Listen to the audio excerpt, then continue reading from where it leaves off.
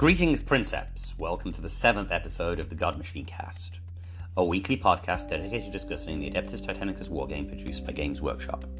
In this show, I am going to cover recent news, questions from the community, and a deep dive into the Legio Gryphonicus, the War Griffins.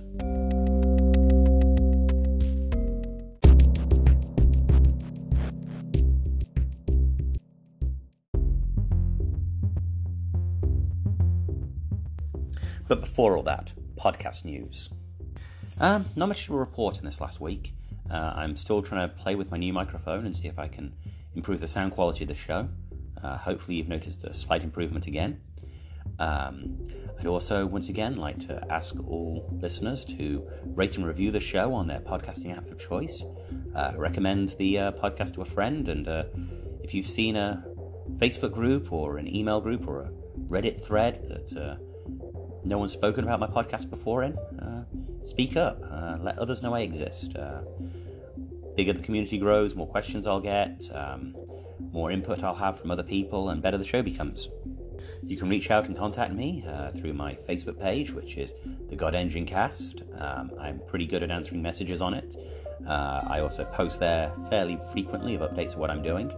I've been a little slow this week doing that. This coronavirus stuff has got me down a bit. But then also, I have an email account, thegod.engine.cast@gmail.com. I'm more than happy to take questions and feedback there as well. Anyway, let's get on with the show.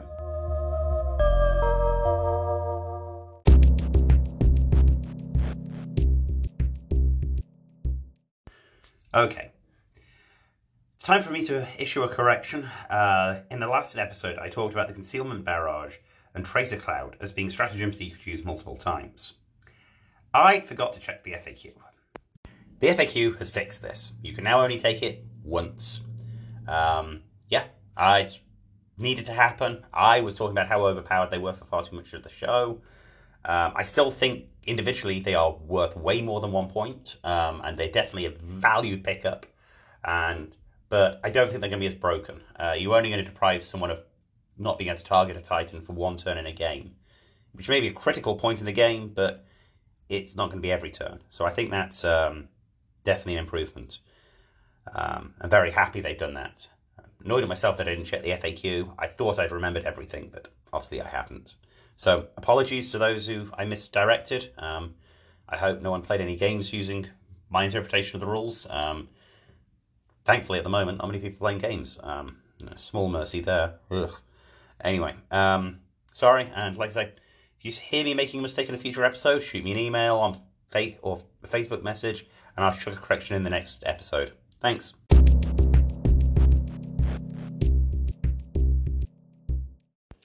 Okay, time for some Games Workshop news. Part 1 of the Games Workshop news is going to be my review of the Engine Kill article posted to Warhammer community this week. This article focused on previewing the new book, The Defense of Riser. It showed us again the preview of what the front of the book's going to look like, and it quickly describes that it's really going to talk about Horus's attack on Riser for the plasma weaponry that Riser contained. Apparently, the book's going to have 6 narrative missions focusing on the defense of Riser, which is going to be pretty cool. And a variety of Titan legions are going to have their heraldry shown again. And they preview the colour plates for Legion Usdax, Legion Magma, and Legion Honoranum. There are going to be 6 legions, 3 Loyalist, and 3 Traitor. Apparently, the Honoranum and Audax are going to be for the Loyalist, and Magma and Volturnum for Horus and the Dark Mechanica. Apparently, they're also going to reprint the rules for Legio Crucius and Legio Mortis, as they are key in the Battle of Riser. I mean, Crucius are from Riser, and obviously Mortis are Horus's own, so they would be leading the charge. I've seen mixed reviews of people talking about them reprinting these rules. I think it's for the better. Maybe we'll see an updated version of these rules. I hope they don't update Mortis too much after doing the review show. But hopefully it won't be an exact reprint, but tidy the rules up a little. It'd be nice. They show a couple of preview rules. The Legio Honoranum, the Death Bolts, have a Pacific War Gear, a piece of equipment. called the Basilisk Throne. This 25-point upgrade means that the Princeps Senioris' Titan automatically passes order checks, and once he's taken the order, they get to add +1 to the results than any other Titan on the battle group who also try and make that same order, which is pretty cool. Again, playing with the orders, which is seems to be a fun way. They're doing a lot with mechanics recently. They also show us the preview of the Legio Magna, the Flaming Skulls. Their trait, one of their traits, it's the Howls of the Damned. Basically, on this one, you -1 of all command checks within 8 inches of Legio Magna Titan, and you can never re-roll a failed roll if you've had some way to do re-rolls. It's kind of powerful. Be interesting to see how it fits with other abilities. And they preview the Levo Vultrum, the Gore Crow's specific war gear, which is frag shells. Any Vulcan Megabolter or Vulcan Megabolter array can be upgraded to Storm Frag Shell for 25 points, or 45 points for a Megabolter array. Each Titan has to be armed separately, so if you've got 2 Vulcan Megabolters on a Warhound, both of them have to take the 25% point upgrade. But the advantage of this, it allows you to maximal fire your bolters, which is kind of fun. But it also makes the weapons more inaccurate at long range. This is kind of hilarious for the Warhounds. Dual bolter is definitely the way to go for this Legio. I mean, you can be able to strip shields and then maximal fire for that +2 strength. Strength 6 Mega Bolters will rip a lot of Titans up if you get them on the flanks or start targeting an exposed piece of critical damage. I like it. Then it goes on to talk about the fact that the Defense of Rise book is going to reprint the rules that are from White Dwarf for creating your own Titan Legion, modifying several of the traits, and they show a couple of previews of that. The Elite Magos trait has been toned down to allowing you to re-roll a single die, which is good. Elite Magos was really good, and this is a pretty good tone down. You also, when designing your own Legio, have to declare whether you're with the Emperor, Horus, or a Black Shield, which is an interesting new way to play the game, I suppose. The Legio trait for anyone following the Black Shield path walks the path to ascension, which is interesting. Basically, this allows you to re-roll command checks if you're within 12 inches of a friendly Titan. And also, you get to share shields with someone who's shut down. Obviously, if one of your Titans is shut down and you've got a Titan next to them, that Titan next to them allows them to quickly give them shields to help save them, which is kind of cool and thematic. It also gives us some new specific war gear, plasma rifling, and reactor fetters. Rifling allows plasma weapons to shoot longer, and then reactor fetters allow you to vent plasma easier, but limits the number of times you can push reactors in a turn. In addition to this, the article also says there's going to be new mana pools, new rules for Knight Alliances, battle standards, whatever they are, new Knight Houses, and a pile of new stratagems. They'll have new previews soon. I mean, obviously next month with the next engine kill. I doubt that Defense of Riser will come out before then, especially with Games Workshop's factories being on hold.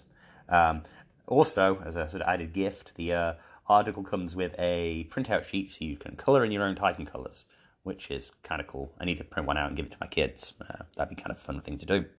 Okay, a small note here. I'm skipping community news for the foreseeable future. It's rather depressing as we look onto this COVID outbreak, and with events being cancelled around the globe. I don't want to spend too much time reflecting on what could have been. So for now, I'm going to not include this section of the show in future episodes. But as restrictions start to ease when the current crisis comes to its inevitable end, and events start appearing again, I'll talk about them and let people know where they can go and play with their new painted Titan Legions that I expect all of us to have by the time this outbreak's over. I know I'm making good progress on mine. Okay, I'm going to skip community questions this week. I've got one in the bank, which is a army list review, but it's going to take me some time, and the rest of this episode runs pretty long as is, so I'm going to include the review of it on next week's episode. If you've got additional questions you want to ask, I'm always willing. Shoot me a Facebook message or an email to god.engine.cast@gmail.com. Thank you.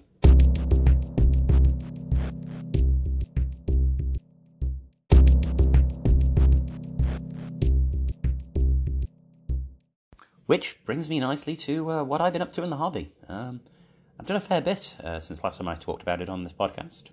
I built the Warbringer, magnetized it with all the spare arms I could find. I think I've got 2 laser blasters, a volcano cannon, and a Gatling blaster I can put on. It looks pretty good. I've got it primed, got all my new models primed, and I've started painting some of them.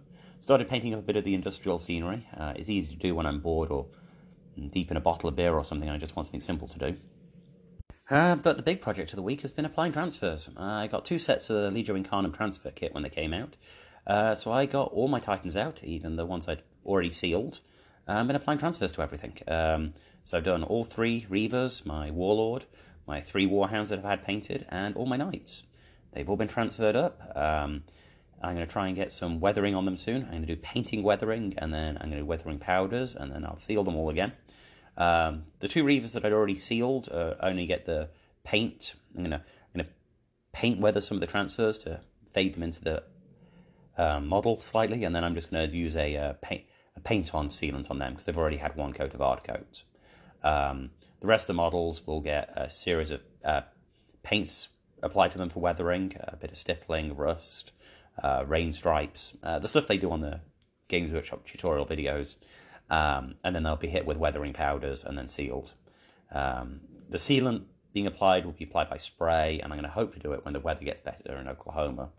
We had a couple of really good weeks of weather where I got everything primed last week and the week before, but this week's got wetter and colder. I think you've even seen a freeze warning in some places in northern Oklahoma today. But I'm hoping by the middle of next week, end of next week, that the weather will recover and I'll have a window to do some priming again.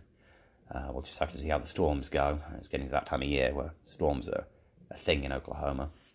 And that's really going to be my next week, just carrying on with the weathering and priming.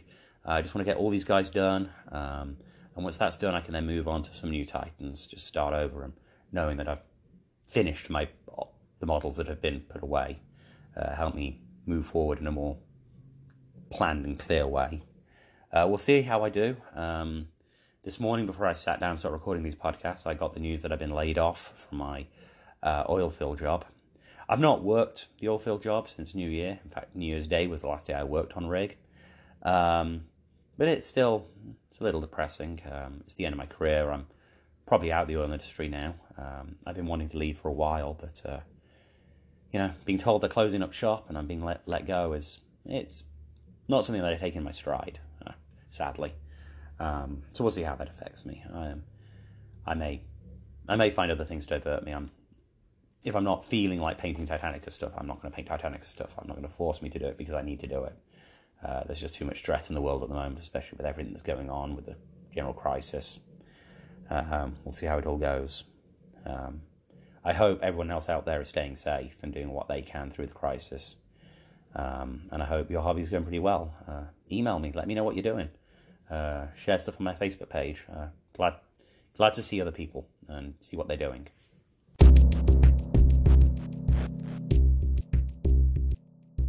Okay, time for another Basics of Strategy segment. I did this a few episodes ago when I talked about the activation play and how it was very important understanding how your list operated within activations for winning both the movement phase and the combat phase. Well, today I'm going to talk about another basic strategy of Titanicus, focusing fire. This should not come as a surprise to anyone. This is actually a pretty mainstay idea across nearly all wargames. It is rare for any one unit in a wargame to have the firepower to delete another enemy unit, unless those 2 enemy units have a completely mismatched level of power. For example, even a Warlord will struggle to take out a fully shielded and undamaged Warhound in 1 round of shooting. It is possible, but it will struggle.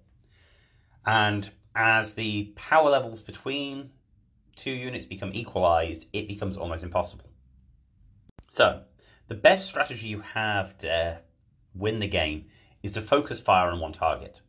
Have 2 Titans target 1 enemy Titan to destroy it, and the following turn they both target another Titan and destroy it. In 2 rounds, you destroy 2 Titans. Now, on paper, those 2 Titans could have also destroyed the same 2 Titans by not focusing fire. But by focusing fire, you're depriving the enemy of a round of shooting with one of their Titans, and that slowly wins you the game. This obviously is a very simplistic view of this, but I hope most people are already aware of this, so I'm not going to go into too much detail. It's a pretty simple idea, but there is a point in conversation coming up in the show where I talk about a time when you do not want to be engaging in this strategy. So just wanted to take a minute out just to explain it before I move on.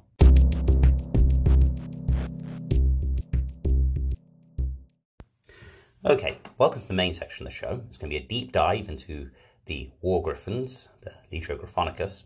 I'm going to go over their appearances in the Black Library books and the general fluff of the game. I'm going to look at their rules, what I think of them, and how I would use them. I'm going to put together a sort of what I would want to collect list and a quick spiel on how I would use it, and how I would paint and convert it, or what I'd be looking to doing for painting and converting it. I'm just going to say this at this point. Don't expect as deep a dive into the fluff as we had for the Death's Heads. I haven't just read as much of the material. They also don't occur as much in the books. So I'm going to go over where you can find them and where they're referenced. But it's going to be a lot more limited than it was for the Death's Heads. But hopefully in the future, other Legios I will know more about. But then again, there are a lot of Legios out there with very little fluff. So this section is going to always be pretty variable on these reviews. Okay, and with that, we'll get on with it. Okay, so the Black Library appearances of the Legio Gryphonicus are down to 3 main books. Talon Executioner, which is a novella by John French, Titan Death by Guy Haley, and The Vengeful Spirit by Graham McNeill. Their appearance in these books are all as Titans being deployed in the field of battle. They don't really focus on the Princeps or Moderati of the Titans, and just talk about the Titan as an entire individual character. Now I've read both Titan Death and Vengeful Spirit, and most of Talon Executioner, and I have no real huge recollections of the Titans in the game books. They are scenery pieces for the main characters of the story. Definitely not in the same way that Legio Mortis is so key in the stories they were part of. It feels very much that Gryphonicus come out when Games Workshop need a loyalist Titan Legion and just want to present something whole cloth. They are known to be the loyalists, so you can just say, hey, a loyal Titan Legion is Legio Gryphonicus. Which is a shame. They have a lot of character, and I look forward to the day where they're front and center of a book. I'm sure there is some author working on the story, and yeah, when that comes about, I'll talk about it on this podcast. Yeah. Please let me know if you think I've missed a good story. Love to read some more, and I'll make an effort to do so. Thanks. So, where is Gryphonicus talked about? Well, initially, it's in the gaming books of 40k in the first edition of Titanicus. They were mentioned in both Imperial Armor Volume 1 and Imperial Armor Volume 11. And there was time when they appeared in Codex Eye of Terror and Codex Tyranids. Tyranids, obviously, for the Tyranids' attack on their home bases in the 41st millennium. And they popped up in places in other, on Warhammer Community fair amount. They are the poster child of Titanicus, so there's a lot of, articles about them. Not much in the way of fluff, though. But in a way, that changed with the Horus Heresy Black Books. There are some very important appearances of them in both the Book 3, Extermination, and Book 6, Retribution. I'm going to not go into the actual full details of where they occur in the Black Books, other than the section describing them, which in this case is Book 3, Extermination. These are found on pages 160 to 163, and these pages cover the basic details of Legio Gryphonicus, including colour plates and kill banner designs, and also descriptions of several of the Titans through the defense of Panama. There are some really good art and interesting banner placements. But they also, like I say, cover the details. And I'm going to do a quick summary of that now.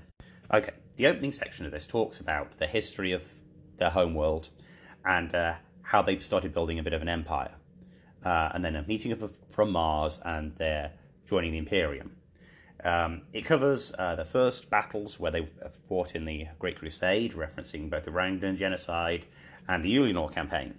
It talks about their martial culture of the War Griffins, of being one of fierce pride and honour, valuing discipline and skill. They talk about how the Moderati and Princeps have their own bloodline they track, like knights of old, and how they had a particular way of behaviour. They also talk about the fact that every Titan in Legio Gryphonicus became a visual testament to the War Engine's own war history. Much like night houses, they would have large Heldric banners proclaiming their might and the history of battles the Titans have been in. Each Titan had a very individualized Heldric design, which I think is cool and something I'll reference later. It goes on to talk about the lust for glory for individual achievements within the Legio's ranks, and this leading to rivalries between its princeps. They then created a very highly structured dueling system to deal with these rivalries. But this led to sort of fanaticism, eventually towards the imperial ideas and loyalty to the emperor, which made it very hard for the War Master to get his claws into this Titan Legion. They stayed pretty loyal. Obviously, no Titan Legion was 100% loyal, but predominantly the Gryphonicus stayed loyal. As such, as we entered the latter stages of the Great Crusade, the Gryphonicus began to be split up. Small detachments spread throughout the galaxy to lower their strength. As Horus did with all forces, he knew that he would not be able to get fully to his side. That meant when the Horus heresy was revealed and Horus started his march on Terra, the Gryphonicus weren't able to marshal their entire legion together. Actually weren't able to do so until after the Scouring. Now, at the start of the Horus heresy, it talks about what their martial strength was. They had a lot of Titans. They reckon they had 176 god engines in a variety of classes, mostly Reavers, but there was an even split between the rest being Scouts and Warlords, Nemesises, and Imperator types. They were also noted having a large Leader Cybernetica cohort and 4 battalions of Scutari specialized in defending these Titans, which is cool, and definitely something people should be thinking about when taking stratagems. The Mechanicum supported the Legio Gryphonicus pretty heavily. It also talks about the fact that the Legio Gryphonicus had a lot of ships. They could move around the galaxy pretty easily and independently, which was pretty important throughout the Horus Heresy. And that sort of covers everything in this book. I mean, I know they occur in the storyline of the actual Black Book, and I encourage people to go and read them. But I'm not going to pass that out particularly. There are other podcasts for that. But yeah, just gives you a theme of a very proud Titan Legion. Leans very heavily into the traditions of knightliness and heraldry and stuff, which we can see later when we start talking about how we would paint these models. Okay, now let's move on to the rules itself. The rules for Legio Gryphonicus can be found in page 89 of the main rulebook. They aren't as well put together as they are in the supplement books, but all the rules are listed in this section. Legio Gryphonicus have 2 Legion traits and 3 pieces of Legio-specific war gear, as well as the standard Princeps traits. The first trait is called Lust for Glory. The description begins, the Princeps of the Legio Gryphonicus are known far and wide for their martial tradition, and their eternal hunt for prestige in battle. Away from the battlefield, they engage in honor duels, with each feeling the need to constantly prove their edge has not been dulled. When they go to war, it is not uncommon for the Princeps of the Titan Legion to claim targets on the battlefield, staking their reputation on their intent to slay a particular foe. In-game, this works in a very similar fashion, actually. At the start of the game, Legio Gryphonicus players declare which of their Titans will claim an enemy Titan as a target. You declare this out loud, but you also write it down so there's no confusion. If the Titan you have declared attacks its target, the controlling player can reroll all hit rolls of 1 and add 1 to any armor result of a hit.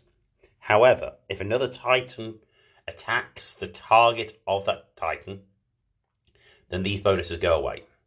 So in other words, at the start of the game, for every Legio Gryphonicus Titan on the battlefield, you declare what Titan on the enemy side is their target. If any Titan other than that Legio Gryphonicus Titan attacks the target, the bonuses are lost. But until then, they get to have a pile of rerolls. This rule is actually fairly good, because one of the points that's very clear is that the claim is only removed when another friendly Titan targets your claim. It says nothing about knights. So you can have quite a lot of knights in a Legio Gryphonicus army supporting the Titans, allowing those Titans to keep their rerolls up when targeting their claim. I'm not quite sure how I would build an entire strategy around it. It's something I'm going to think about. But it's pretty good. You're effectively getting free rerolls, which is always good in this game, and adding +1 to the strength of all your weaponry. There's a lot to be said for that. The next Legion trait is the mainstay of the Titan Legion. The description reads, the Legio Gryphonicus counts a disproportionately large number of Reaver battle titans amongst its ranks. As a result, they are often outfitted for unusual battlefield roles and included in mana pools in place of different classes of Titan. What this means in-game is that one Warlord or Warhound Titan may be replaced by a Reaver in any Legio Gryphonicus mana pool. Now, this isn't as good as it sounds. There just aren't that many mana pools that actually work for switching out the Reaver. What you need is a mana pool that's rules do not specifically point to needing a Warlord or a Warhound in the mana pool to gain the benefit. In that case, you're going to put the Reaver in, and it's going to have no special rule for being in the mana pool. You may as well just put it in the list as a support type. Now, maybe if you're trying to get a really small mana pool together, it'd be a good way of, adding an extra bit of firepower, swapping out, say, a Warhound for it, or even taking an Axiom mana pool and dropping the Warlord for a Reaver, so you can do 2 Reavers and a Warhound. But I don't know. I think there are just better mana pools out there. I mean, later I'm going to talk about some specific war gear that this Titan that you swapped out gains. But neither of them pack that much of a punch to encourage me to switch. Yeah, it's a very weird trait. I'm not as enthused about it as I am for their primary trait. And neither of them are incredible. And I think the word I found used a lot in the descriptions of the Death's Heads traits, whether they were utilitarian, you'd always find use for them in a game. Legio Gryphonicus don't have that with their traits. You're really going to need to put a thinking hat on and really work out how you want to use these traits. You've just got to change your mindset how you're playing to make best use of them, which is kind of good because it will push you in a themey way, but may not be. It's not going to be the easiest to do. It's going to require a lot more thought.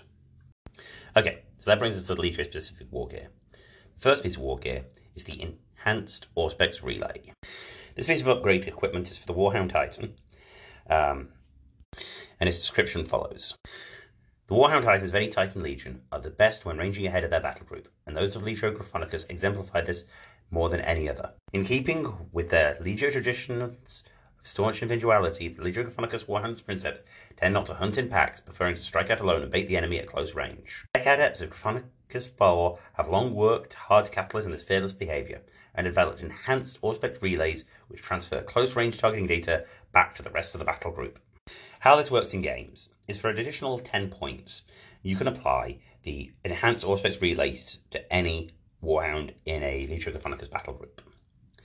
These relays allow you to measure the distance to any targets that are within 12 of a friendly Warhound before measuring the target. Or to put another way, if you've got an enemy Titan within 12 inches of a Warhound with this targeting relay, you can pre-measure your shots. This is an interesting piece of war gear. 10 points isn't much, and I don't know. I like the idea of being able to pre-measure in Titanicus. I've never done it, so I can't tell you how valuable it's going to be.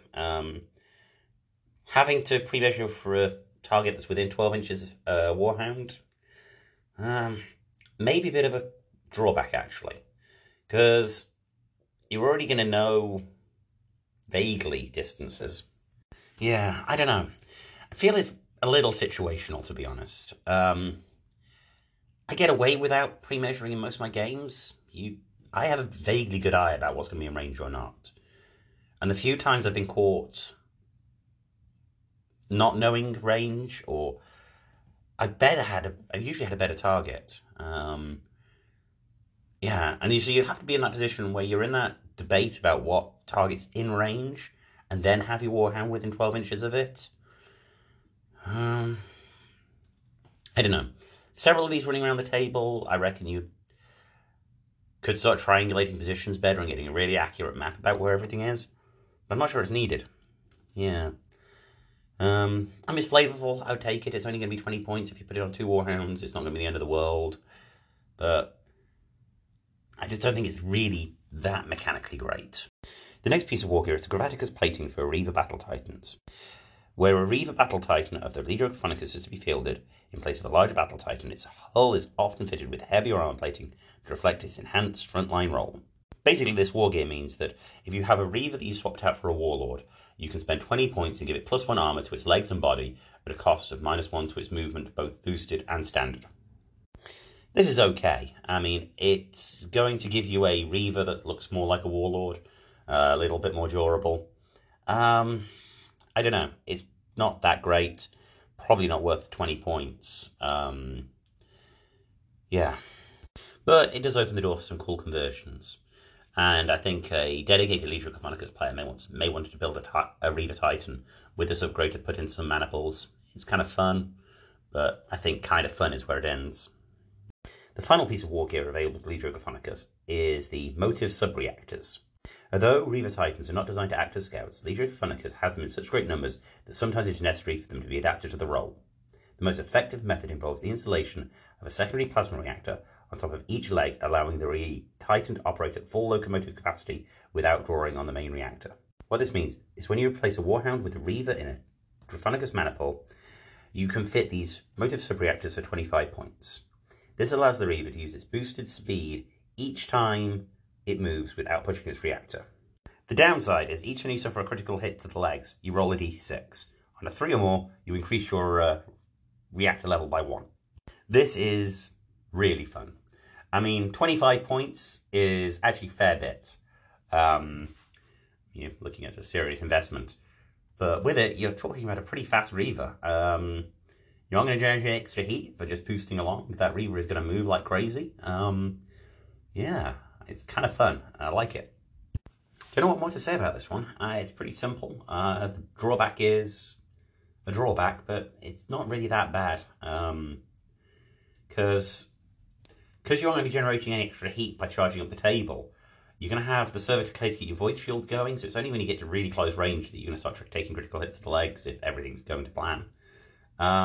Sure, there are ways to really ruin your day, so it is a bit more of a risk, but I think it's worth it. Yeah, I kind of like it. It's pretty cool. Yeah. And conversion-wise, the idea of being able to put some sort of, second reactor on the back of those legs, it's going to look pretty awesome. Yeah, I need to get my thinking hat cap onto how I'd actually build them. But yeah, there's some definite conversion possibilities and something that will look pretty cool and unique. And I love close combat Reavers, and this definitely helps them a lot. Yeah. So that brings us on to the personal traits. Like all Titan Legions, you have 3 options. The first is a trait called Reckless Maverick. Once per battle, a Titan can be activated a second time in the movement or combat phase. After doing so, the Titan advances 3 reactor levels. Yeah, this is kind of fun. My reading of the rules is that it stacks with Weapons to Full, because Weapons to Full allows you to fire even if it's fired already in the combat phase.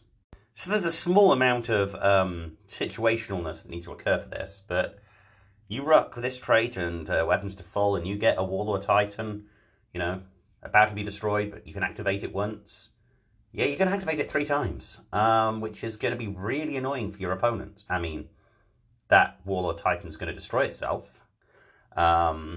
but yeah, I mean, you'll take a lot of people out with you. It's kind of fun. I like it. And even without Weapons to Full, it's not bad. I mean, you're definitely going to be doing things that's going to hurt your Titan, but there are some times when just getting that extra moving, getting that extra round of shots, much like my description of Weapons to Full on the last episode, has utility. I think pushing the reactor 3 levels is interesting, maybe a little too much, especially for the smaller Titans. This is definitely one you can't run in a Warhound, but yeah, it's not bad. So the next trait is Master Duelist. For this one, you can re-roll fail to hit rolls when making attacks against targets that are within 8 inches. Now, right off, I'm just going to say this really synergizes well with the Ferox Light Maniple. Maybe you could run a Gryphonicus Light Maniple with 3 Reavers and 1 Warhound. make the one of them the master duelist and just charge them at the table like crazy. Get in there and really slug it out. Yeah.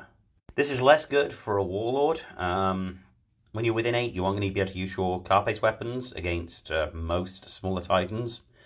This is very good for a Reaver. I mean, in a Reaver, you are going to be able to use your card-based weapons against other Reavers and Warlords. So you're going to get those extra rerolls will help there.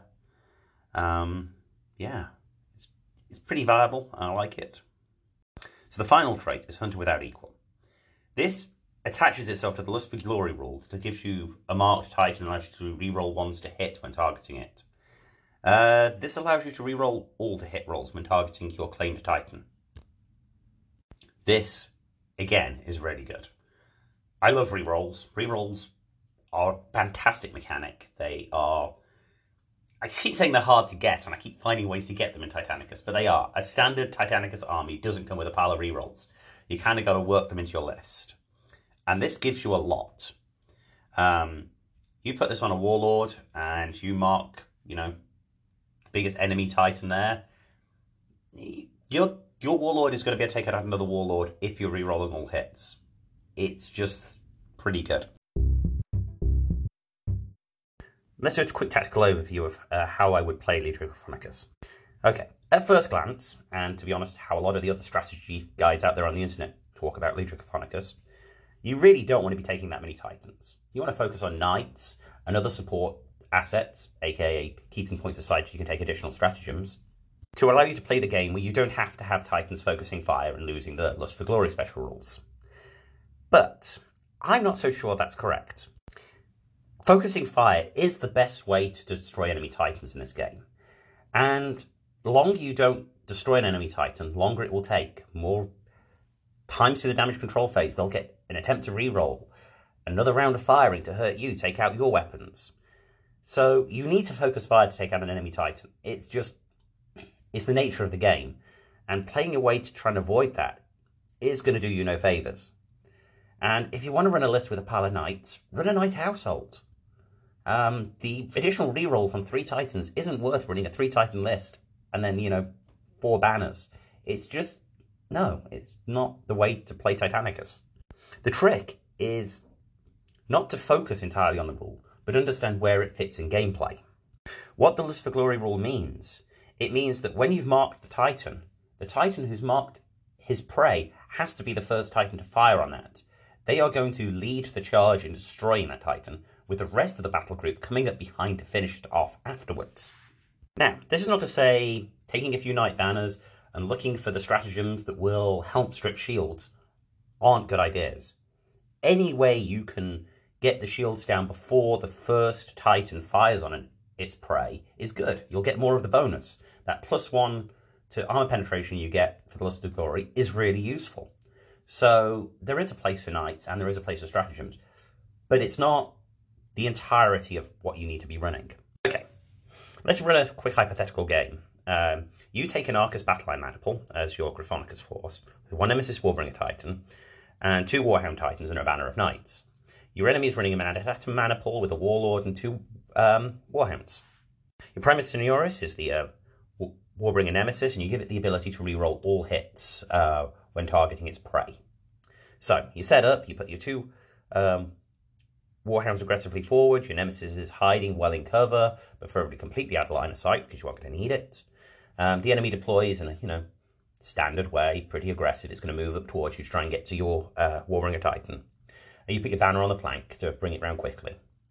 The game starts, you move both your Warhounds up to near their Warhounds and match prey, so your Warhounds are preying after the Warhounds, the Nemesis is preying on the Warlord.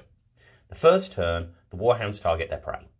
Now, if you are on, say, with the Vulcan Megabolt and Plasma Blast Gun, at relatively close range, which you may be able to get to in that first turn, and the rerolls you're going to get to hit, there's a good chance that Vulcan Megabolter may take out an enemy shield in 1 round, especially if you can sprinkle in some additional stratagem or something. There are a couple of ways to strip shields even quicker, Cursed Earth or something. So you bring down the enemy shield, you fire up the Plasma Blast Gun, You're going to get +1 on armor penetration, your maximal fire rate. There's a good chance that the 2 Warhounds will get to pretty heartily damage the enemy Warhounds in that first round of fire. It's not going to be able to destroy them, but you're going to come close. Now, at which point, your Nemesis doesn't target its prey. It goes and finishes off the enemy Warhounds. They've been weakened up by the your Warhounds. They're probably pretty close to being destroyed. Hopefully, your Banner of Knights will be able to lend support as well, and maybe able to take out the other Warhound in the first turn. It's theoretically possible in the dice, but you've probably got, one crippled enemy Warhound and an untouched Warlord, but your mana pool is probably moderately okay. Your Warhounds are probably looking a little beaten up, maybe even you've lost one at this point, but that's okay. That's okay. The next round, you push everything towards the enemy Warlord. You put your so you line up your shots with the Warhound, getting a line of sight on the enemy Warlord. You move your Knights in. Hopefully you've had a stratagem that can strip some shields off the Warlord, and then you open fire with the Nemesis Warbringer Titan. You take out the enemy shield, use Quake Cannon to hopefully soften it up, maybe even shift its facings, it doesn't see you as much. If you're really lucky, it's going to open up its flank to the Warhound, at which point the rest of the activations can be your Knights and your Warhound, and hopefully can critically damage that Warlord. You're probably not going to destroy it, but you're going to be in a position where you're going to be real close to being able to take it out in the turn 3. And that's how I would run it. You're going to just use that Lust for Glory for just that extra push to give your Titans that extra bit of oomph. It's not going to dictate your entire strategy. You're still going to focus fire, but it's just the order in which you focus fire. Every Gryphonicus Titan has to have a full complement of weapons. It cannot just specialize in weapons that destroy unshielded Titans. It cannot just specialize in weapons that strip shields. You're going to need a bit of everything on a Gryphonicus Titan, because it's going to have to work in every one of the phases of destroying an enemy Titan. And it's for that reason, I actually think the Reaver Titan is thematically the best Titan to take with Collegio Gryphonicus, and it's probably also one of the best Titans mechanically to take. Thankfully, the second special rule allows you to switch out a Reaver and give it some bonuses. The Locomotives are definitely the best switch you can make. The free movement's just incredible. So I'll be looking at trying to put that in most lists. Get that Reaver in there and get it doing stuff. You want Reavers. They have that good all-rounding package. In fact, a Corsair Maniple isn't terrible for Legio Gryphonicus. They're an all-round Titan, and their weapons strip shields as well as they destroy Titans, and they can get up the table quickly. It's everything you need for Legio Gryphonicus, which is good. Okay, I think that brings sort of the 10,000 view overview over. I'll go and describe a list next. Okay, so I'm going to do an overview of a list. This is the list I would run if I was collecting Legio Gryphonicus. This isn't the list I would run for every game, but it's the aim of my collection, and it would give me the capacity to play several different lists. It includes a total of 6 Titans and no additional supports, so I'd probably want to sprinkle some of that into the collection as well. So, the first part of the group would be a Ferox Light Maniple. It would actually be 3 Reaver Titans and 1 Warhound, with one of the Reavers being a swap out for the standard mandatory Warhound. That swap out would also get the advanced Locomotives upgrade and be the Primus of the Maniple. It would be given the Master Duelist special rule, and probably run with dual close combat weapons. That Titan is just going to scream up the board, get within 8 inches, and get +1 to any armor values to hit from the Light Maniple upgrade, and reroll all hits because of the Duelist. It just synergizes very well, and you're running with Reavers, which you want to be using for Legio Gryphonicus. The Warhound, if you've got the spare points, you can put the targeting relays on it, which will help the other part of the Maniple, the collection. The second part of the collection would be an Axiom Maniple, which would be a Warlord and 2 Reavers. Again, one of the Reavers swap out for a Warhound. And again, I'd probably put the sub-reactors on that Reaver to have another Reaver that could advance up the table very quickly. All that with, standard weapon setups comes to right around 2,000 points. It's not a bad collection for Legio Gryphonicus. You're going to put 6 Titans on the table, which is plenty of activations, and you're going to bring a lot of firepower. That's a lot of Reavers on the table. You're looking at good 4 of them.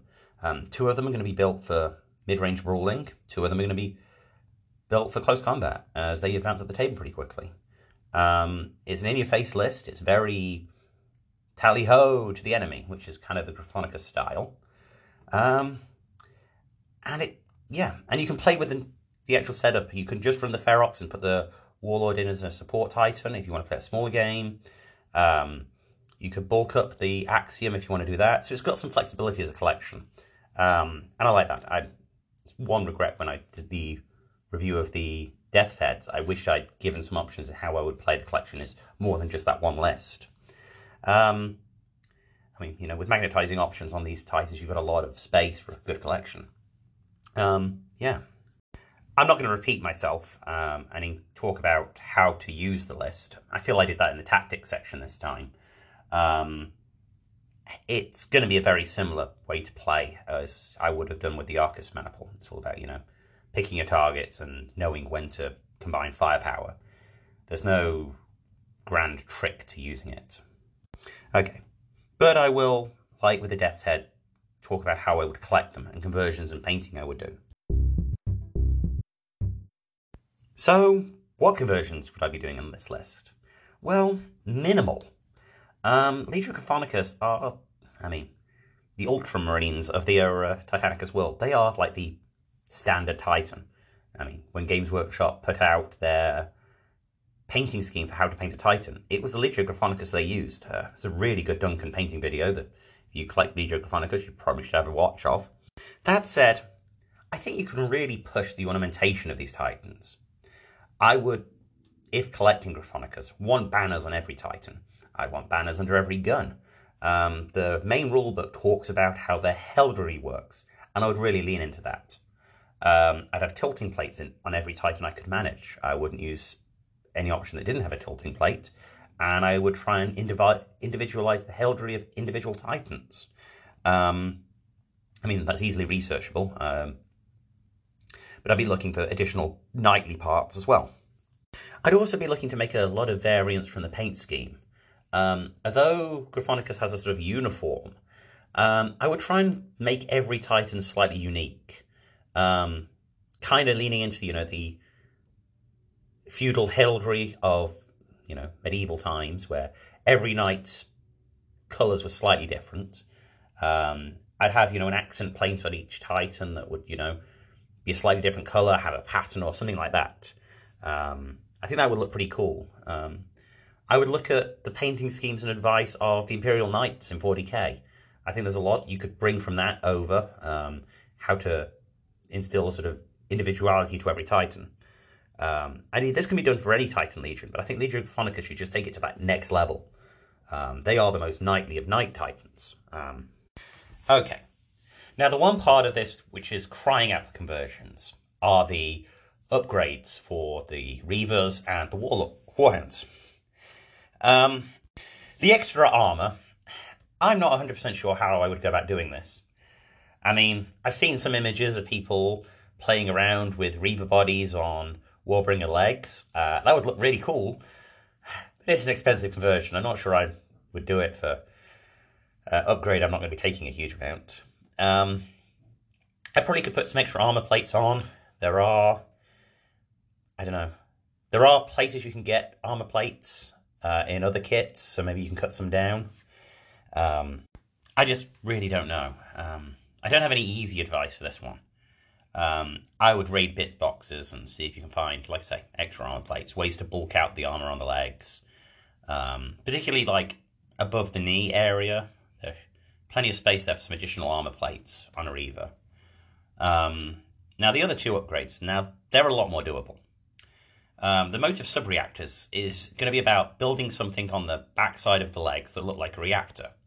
I would look, oddly, towards the Space Marine range of their multi-melter kits, particularly on the Landspeeder multi-melters, have this piece that slips in under them with these two sort of spheres that look like, heat sinks or something to do with a multi-melter.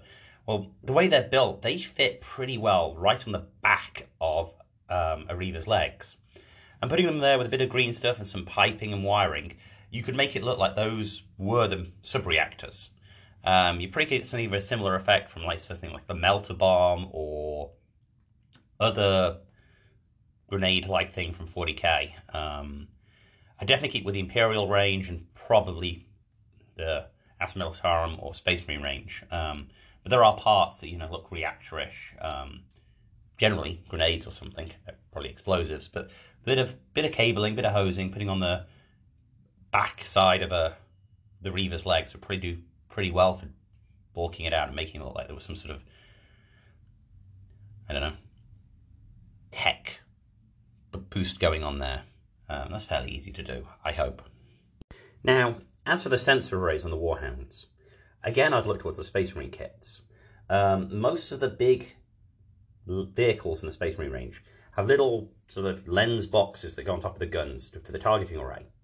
If you get one of those and position it sort of on the side of a Warhound with a bit, again, of green stuff, maybe a few plates, you could build something that looks like a, series of targeting lenses, maybe a couple of aerials coming out the top of it. Will work pretty well for giving an idea of some crazy mechanicum adaptation. I'd keep away from, radar dishes and stuff, because the scales of that will just look a little wonky. You want something pre-sci-fi-ish, and I think some, a box of lenses and, would look pretty cool. Maybe have a couple of aerials sticking out of it as well, bit of fine detailing. That'd look pretty awesome, if done right. The Games Workshop Vehicle Command Upgrade Sprue probably contains bits that you could use for both conversions, if done right. So probably a worthy investment. I think I could get something out of it to look like sub-reactors as well, which would be pretty cool if you could get both from one sprue. So, as mentioned many times throughout the Titanicus books, no Legio stayed purely loyalist or purely traitor. Same is true for Gryphonicus. There were some traitors of Gryphonicus. How would I paint them up or convert them? And I think they were actually pretty fun to do. You could go to town by putting little bits of chaotic iconography on the heraldry. Maybe even lean into some subtle, cornate symbols. You could see, their warrior pride leading them down the path of blood, the Eightfold Path, and you could indicate that in places. Tie it off that perhaps they were deployed with one of the traitor legions and they've sort of fell into chaos with them. I think their rules work pretty well with a traitor force, and there are actually some traitor stratagems that would really help them. Bloodlust and the like work really well with their rules. In fact, it combos up really well, and I don't know. I'd almost want to collect a traitor Gryphonicus force. I mean, if I did collect a Gryphonicus force, it would be a traitor Gryphonicus force. Really annoy some folks. Or maybe it would. I don't know. I think it'd be fun. There's something wonderful about that inversion there. And a lot easier to do, I think, than doing a Loyalist Death's Head collection. Yeah, something to think about.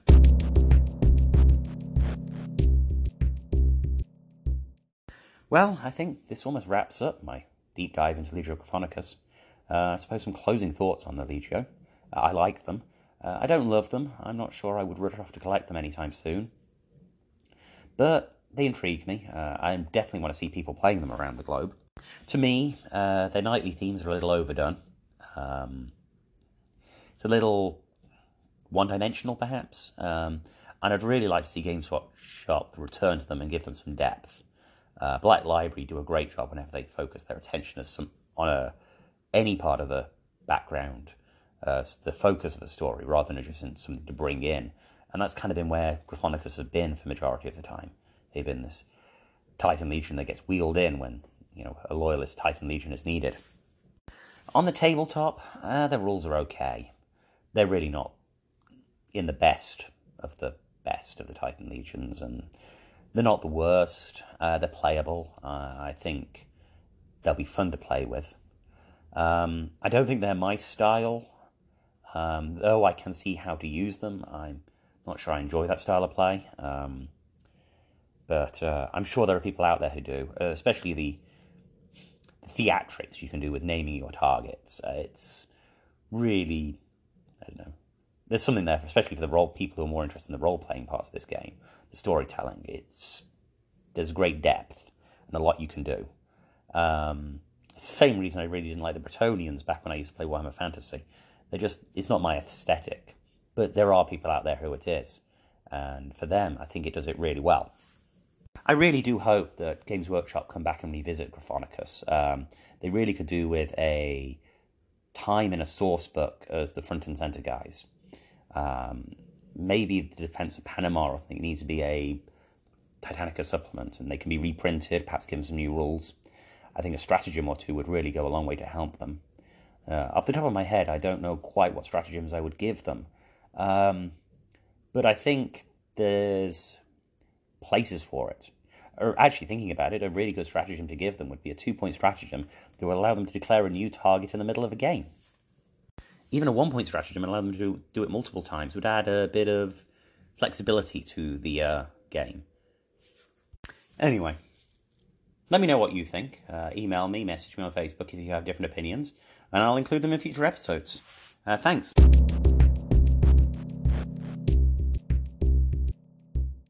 So that brings me to the end of the show. If you have any questions or communications you wish to be included in the next episode, please email me at god.engine.cast@gmail.com. Next week's show is going to cover Psi Titans, the rules and where they occur in the lore. So yeah, until next time, I wish you well and good fortune.